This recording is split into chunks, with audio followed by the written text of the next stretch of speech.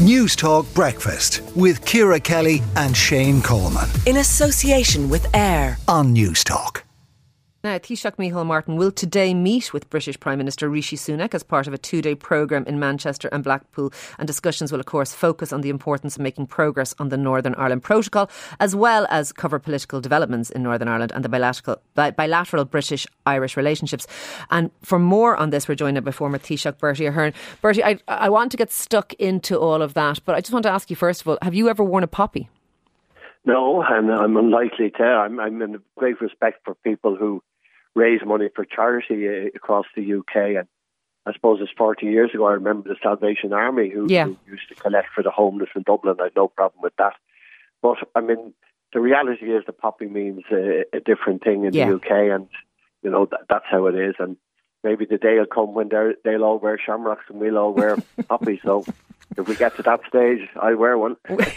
All right, we live in hope of that. Look, moving on to what's happening currently. I know you said that you know that an election in the north wouldn't solve a damn thing. This announcement that we have had from Chris Heaton-Harris that the election will 6 weeks delayed, possibly 12 weeks delayed, possibly won't happen now until April. Is that a good thing in your view? Does it give us wriggle room? Yes, it does here. I think it's been a very good 24 hours. It would have been insanity in my view, and I came out very strongly when it was announced that you to have an election and be in the middle of a campaign that was really going to solve absolutely nothing. So I think yesterday's announcement that effectively means there won't be an election, this side of the end of March at least. There's local elections in May, so it makes sense if you're going to have them to put them all together. But that's a long way down the road. And today, for the first time in a few years, maybe 4 or 5 years, we have the Taoiseach meeting Rishi Sunak at the British Irish Council, which is part of the Good Friday Agreement. Boris used to go to those meetings. I don't think he ever attended one. So I think that's a good thing, and they can have some meaningful discussion about the way forward. And I think for the parties, I was in the North Monday and Tuesday, and I was in Stormont, and I think this gives a run to Christmas, or maybe Christmas starts a bit early, but it gives certainly a run for 5 weeks to try and find a resolution to this, and hopefully they can. You're a man who knows a thing or two about negotiations. It looks to me from the outside that we are moving closer, that the UK want green lanes, the EU want express lanes. It's kind of no checks versus minimum checks. There's not much between those two positions anymore. There's not, and I think the crucial thing about this, Markus Sukovic has made it clear now for several months that he's prepared to streamline the system, that there will be as little checks and as little paperwork, and simplify the process as he possibly can. Now, I think we all need to remember, and particularly my friends in the north, that there were always checks. There's been checks since 1920, where checks for security reasons, more recently checks for drugs, checks for health standards. So they're small, and I don't think anyone can object to them. So I think when we say no checks, checks for those reasons are not part of the protocol and have nothing to do with it. So we should accept that. But I think if we can get to a position where for the internal market of the UK, that there is little or no checks other than the ones I've mentioned, I think that would be a way forward. Now, there are some other issues of difficulty, but I think that internal ECJ, market, those types of issues, are these valid concerns by the unionists? I mean, there are people who still think these are excuses. What do you think? Yeah, well, I think the ECJ is a bit misunderstood. I think Simon Coveney explained well in the last few days that the ECJ is only there if there's the implementation of EU standards.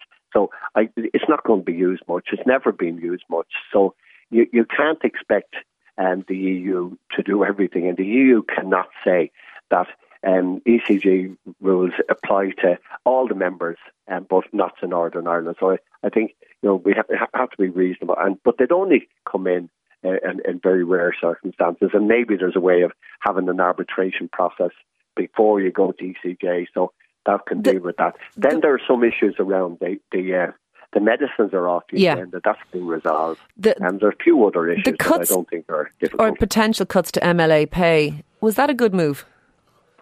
I think I never liked these tokenism things, you know. When I was in Stormont, it was a Monday morning, and I met several of the politicians going about their constituency work, and they were there on a Monday morning. They're still doing their constituency work, and I suppose that's a lot of the public say, listen, they haven't been really meeting properly, you know, for months now. Why should they be getting their full pay?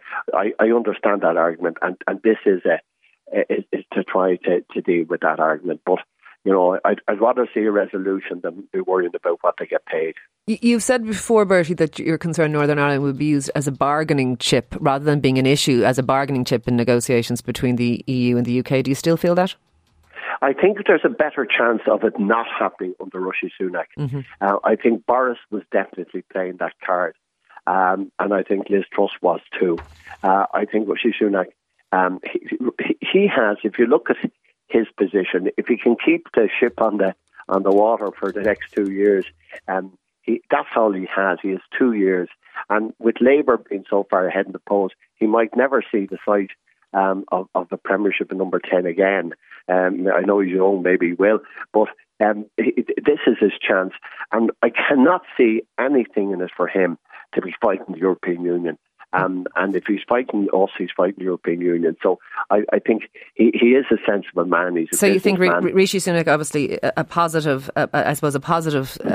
Prime Minister compared to what has gone before. Can I ask you before I let you go, in the papers today it's being reported that Leo Varadkar has suggested a voting pact between Fianna Fáil and Fine Gael in order to, I suppose, maximise seats at the next general election and to offer people perhaps the potential for the coalition to continue. I know you're not a member of Fianna Fáil anymore, but as someone with a long history of association with the party, what's your view on Fianna Fáil members putting transfers on their ballot papers for Fine Gael? Well, I think that has been probably a growing practice since 2011. Since the so not an issue, not an issue for Fianna Fáil. I don't think it's an enormous issue, but I do think this side of the election, which is still plus 2 years away, you're going to get a lot of people looking at the polls and the formations, and at the moment with Fianna Fáil and Fine Gael, even if they had a very tight pact, that wouldn't get them, probably get them near, but not where they want to be. So I think you're going to get a lot of changes. And very last question, would you rather see Fianna Fáil in coalition with Sinn Féin or Fine Gael? I think it can happen. I think Fianna Fáil could be with Sinn Féin. I think that could be with Fine Gael. If you ask me if there was an election in the short term, if there was an election, say, over this winter, I think it is far more likely you'd see Fianna Fáil and Fine Gael. I think that, they're working to a manifesto. They're working closely together. You see kind of the relationship with Michael McGrath and Pascal Donoghue, which has kind of brought us, through the last few difficult years. Okay. So I think that kind of, if it was in the short term, I think that's what would happen. Bertie Ahern, former Taoiseach, thank you for that indeed. News Talk Breakfast with Ciara Kelly and Shane Coleman. In association with AIR. Weekday mornings at 7 on News Talk.